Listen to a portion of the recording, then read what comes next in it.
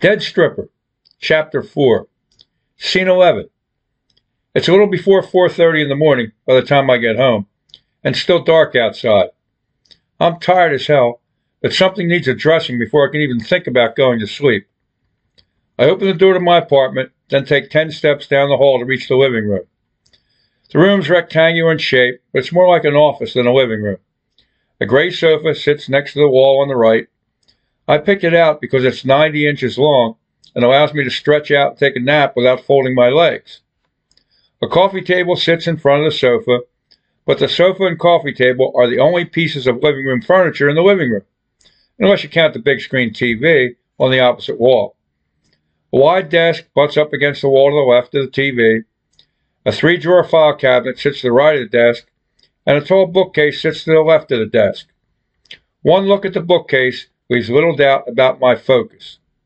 In Cold Blood, The Godfather, The Carpetbaggers, Helter Skelter, Born to be Wild, Silence of the Lambs, Compulsion, God's Pocket, Mitigating Circumstances, Rosemary's Baby, Cape Fear, Nightmares in Pink, The Black Dahlia, Mr. Majestic, Glitz, One Flew Over the Cuckoo's Nest, The Adventurers, The Dreadful Lemon Sky, and The Valachi Papers. A black leather executive chair, one that leans back and swivels, sits in front of the desk. I settle into the executive chair. A laptop sits on the desktop and a printer sits off to the left. I open the laptop, then make a couple clicks to get to my inbox. Here's one from OneDrive about photos I uploaded yesterday, like I didn't already know that. Here's one from Uber trying to lure me into leasing a vehicle from them. Rip-off. Not interested. And here's one from Ellery Queen Mystery Magazine. That's the one I'm looking for. I cross my fingers, open it, and take a look. Motherfucker. It says, "Dear writer, doesn't meet our standards." Shit. Another rejection slip. Short, not sweet. That's 3 from Ellery Queen to go along 3 from the Alfred Hitchcock Mystery Magazine. The story's called A Taste for Revenge. More than anything else, I want to get my first story published. But it's getting to the point where I suspect the editors see my name and categorize me as a hack.